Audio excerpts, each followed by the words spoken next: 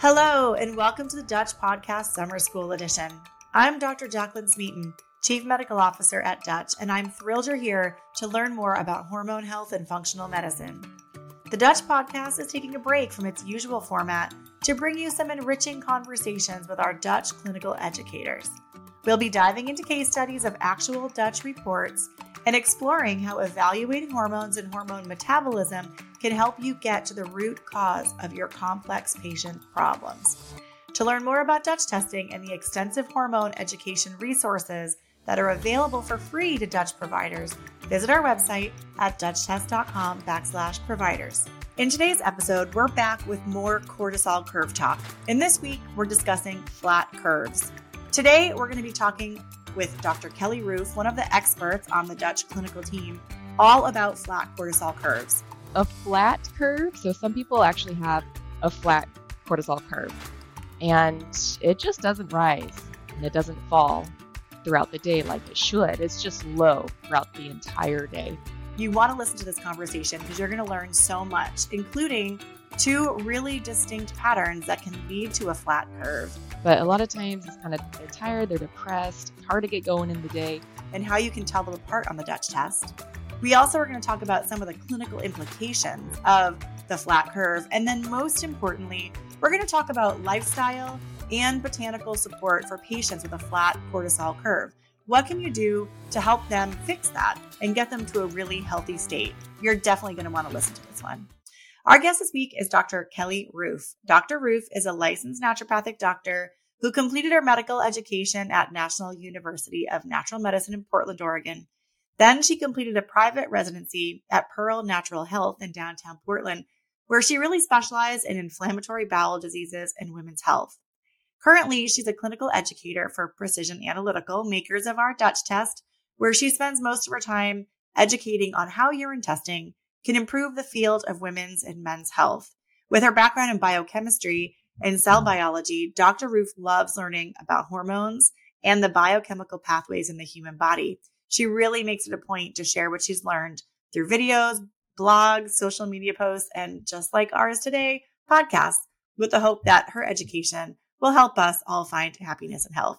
So, Dr. Kelly, thank you so much for joining me today. Thanks for having me. So I want to talk about that flat cortisol curve. So when you're looking at the Dutch test, you can see this on the summary page, also on the page that goes in a bit more depth on the HPA axis, but really looking at that diurnal rhythm, because we should see cortisol kind of changing throughout the day, but that doesn't always happen for some patients. So can you talk a little bit about what you'd expect to see in a perfect diurnal pattern for cortisol? And what are we talking about when we talk about a flat curve?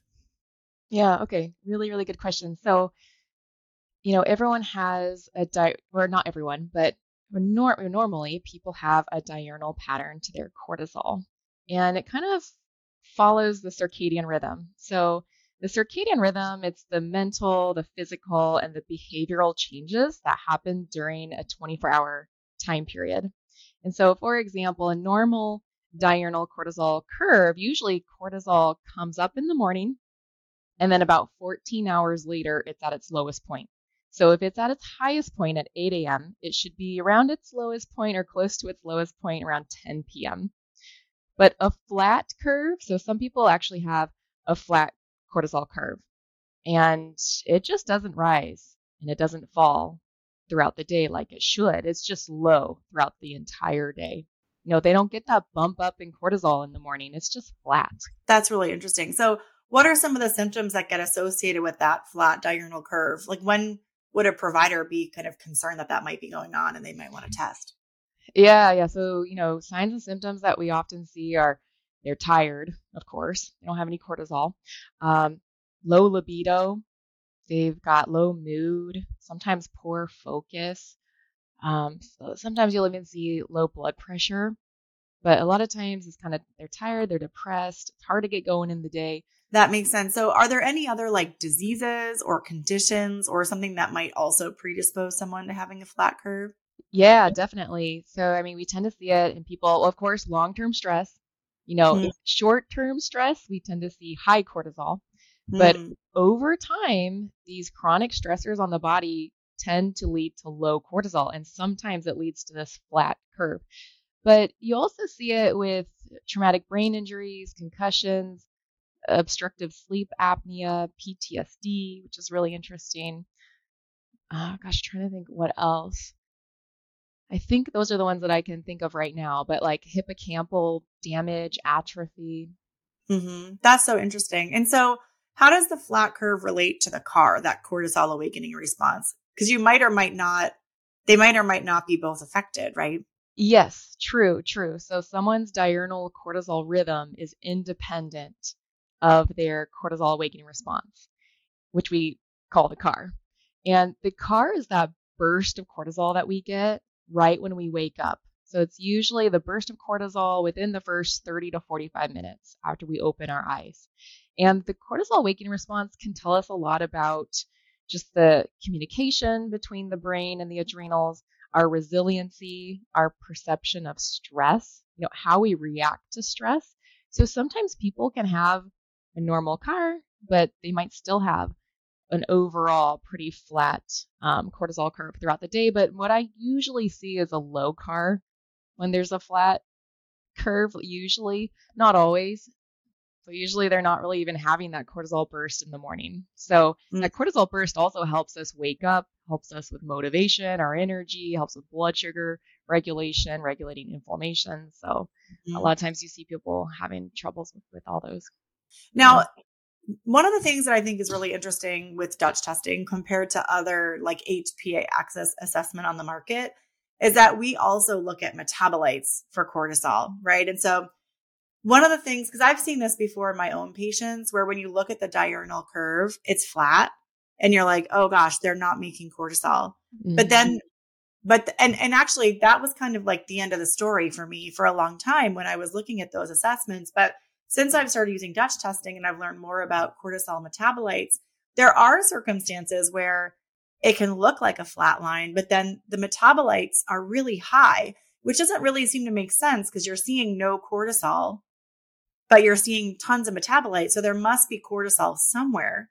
Can you talk a little bit about those circumstances? Because I feel like, for providers who might be using a different test, or if you're looking at your patient's report, even with your Dutch test, and you're only looking at the diurnal curve, you might be missing a piece of the story like I was for so long. Yeah, definitely. That's why I love that the Dutch test does have the metabolized cortisol marker.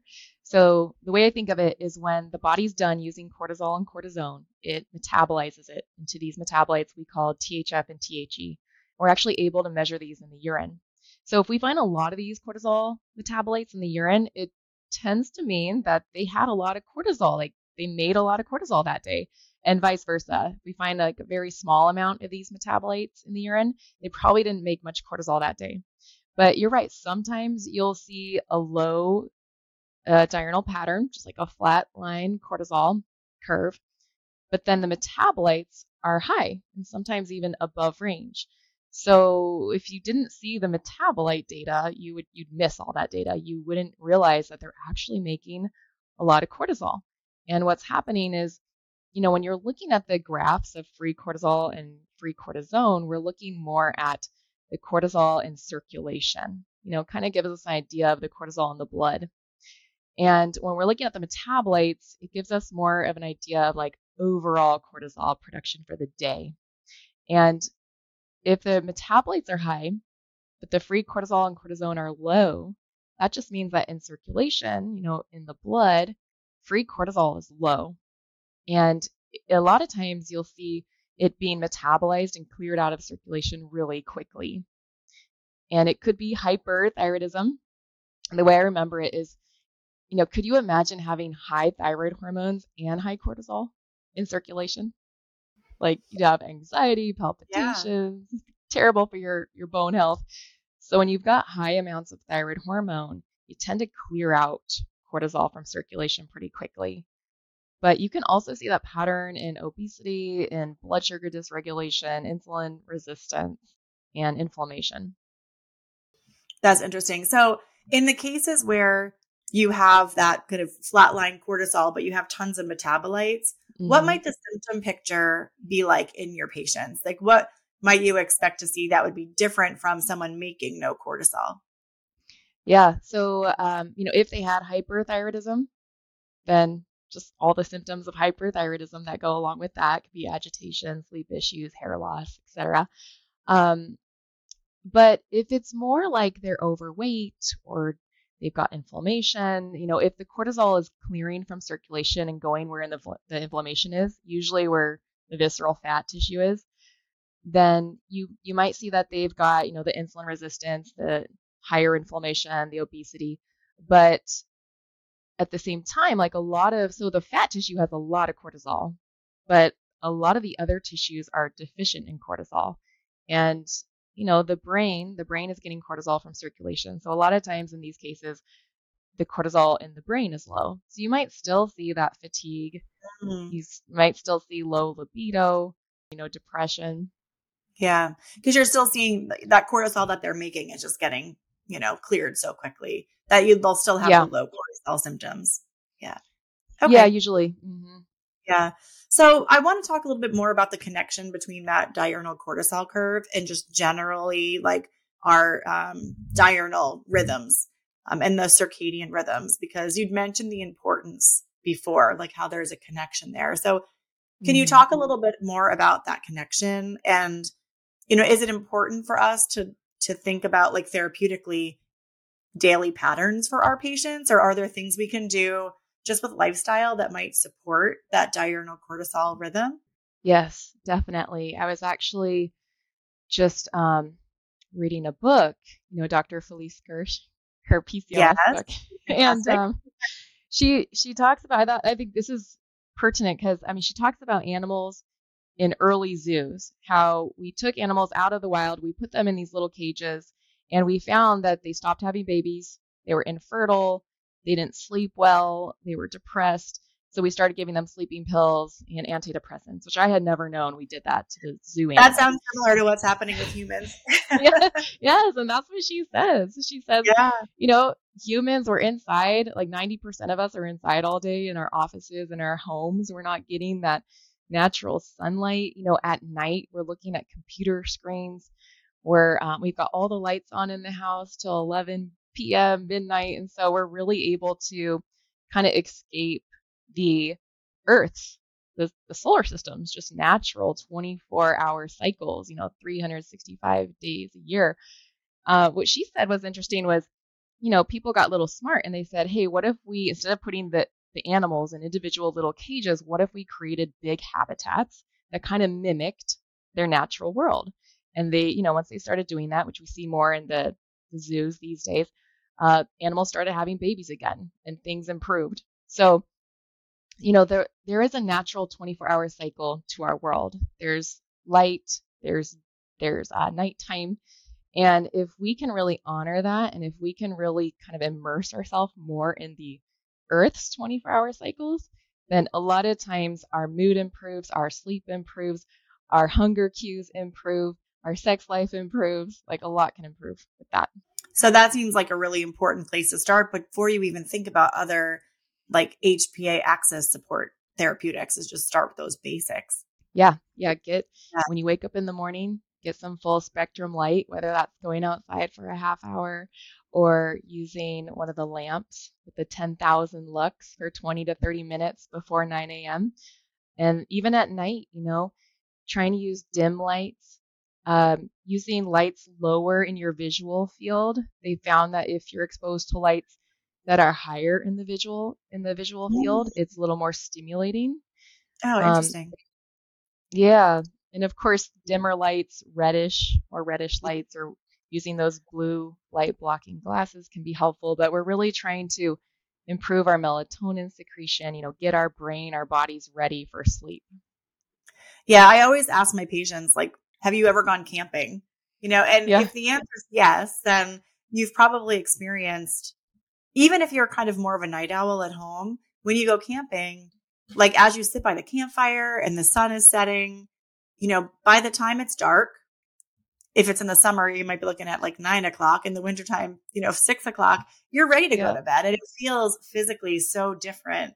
The level of relaxation, the level of readiness for sleep compared to when you're at home in your daily routine. And so it's all those behaviors that just make such a big difference for that. Yeah, What about for sure. eating? Now, what about eating when it comes to circadian rhythm? Is there like recommendations that you make for people around like when to break their overnight fast and when they should stop eating? hmm Yeah, in general, like pretty good rule of thumb is just keeping eating to a 12-hour window and eating only during daylight hours. Mm, And trying to stop eating by 7 p.m. Usually if we can shift our meals more towards earlier in the day, it's better. Our insulin sensitivity is best in the morning. But yeah, I mean, we don't have to do extreme intermittent fasting. We could just limit it to that 12-hour window and make sure we're done by 7 p.m. great. And now, so that's a lot of the lifestyle factors. What about botanicals and like all of our HPA axis support? What are some of your favorites? Because I know we really have ones that can kind of calm cortisol production and ones that are a little bit more stimulatory. And this is, hmm this is general. We can't make recommendations for, anyone listening specifically. But what are some of your favorite herbs that you look to for someone who has that low cortisol curve where you're looking to help improve production? Yeah, I'd say, I mean, my two favorite ones are ashwagandha and rhodiola. Mm, And ashwagandha is kind of a mixed bag. Like it can affect thyroid function for better or for worse. It is a nightshade. So I kind of think that if someone has an issue with nightshades, maybe it's going to affect their thyroid more negatively. But ashwagandha is great just for high stress and for high or low cortisol, in my opinion. And rhodiola, like there's some research that rhodiola can improve mild to moderate depression, anxiety, stress, fatigue, like all the things that you tend to see with low cortisol. So I mm, love using rhodiola in patients that especially have symptoms of low dopamine, which really coincide with low cortisol. Like those low dopamine, like low mood type of symptoms. Yeah, they're tired. It's hard to get out of bed. Can't focus. They've got low libido. Yeah. Yeah, I like that you've given those two examples because I think about rhodiola as for people who I call them stressed and tired, where Yeah. ashwagandha, I think about it for people who are more stressed and wired. If you know the difference, Mm, like, when we're under a lot of stress, like our bodies kind of respond in one of two ways, right? Either you move towards like go, go, go, your engine's revved, you're kind of more like anxious and on edge, jittery, jumpy, versus other yeah. people under a lot of stress, like want to just crawl under their covers and then like not leave their bed for a little while. So that's one way I kind of keep that picture in my head when it comes to botanicals. And you covered ones that kind of hit both patterns, which is great. hmm Yeah. Awesome. Well, anything else that you think is really pertinent for people with that flat cortisol curve? No, I would just say like it's really important to work on our cortisol curve, not only for our mood and our energy, but for a lot of other things too, like regulating our blood sugars. Cortisol really does help regulate our blood sugars throughout the day, even regulating inflammation levels throughout the day. So having a nice diurnal pattern is not only going to help some of the symptoms we're having, but also, risk for diabetes and cardiovascular risk. And even there was one study, forget what year it was, but they showed that women with metastatic breast cancer had earlier mortality if they had a flat or abnormal diurnal curve. So, Mm. having healthy adrenals could even help you through serious diseases you encounter during your life. Yeah, that was a 2000 study. And I will actually make sure that we include that link in the show notes for people if they want to take a look at that. Because it's really interesting when you think about the impact of cortisol on things like weight or disease states. And, looking at breast cancer survival rates based upon cortisol is like Yeah. fascinating. We're probably not looking at that enough. And when you think about the solutions that you recommend around that circadian rhythm and these really basic choices around our day, waking up, getting sunlight, eating in the daylight, turning the lights off at night. Like if something that simple could really have a profound effect on disease outcomes, it would seem like a pretty easy ask for me, at least, to make those changes. Yeah, I agree. And just even like, if you have children, modeling it for your children and, dimming all the lights an hour or two before the children have to go to bed, like, and can really help them wind down too. hmm Yeah. Mhm. Awesome. Well, Dr. Roof, I'm really grateful for you spending time with me today. So thank you very much for being here. Yeah, you're welcome. Anytime. Thanks for having me. We are so grateful you could join us for this interesting and informative dialogue. If you want to learn more about hormones and hormone testing with Dutch, there are many resources available to you when you become a Dutch provider. Register today at dutchtest.com/providers to gain access to free educational tools like the Mastering Functional Hormone Testing course, a self-paced online course designed to help you become a hormone expert. Dutch providers also have exclusive access to the Dutch Interpretive Guide, which is full of insights that will help you apply Dutch testing in your practice. And our Dutch clinical educators host one-on-one and group consultation sessions where providers can learn how to interpret patient reports. Become a provider today to learn more about how to access these resources through the Dutch Provider Portal. And thank you for listening. We hope you'll join us again.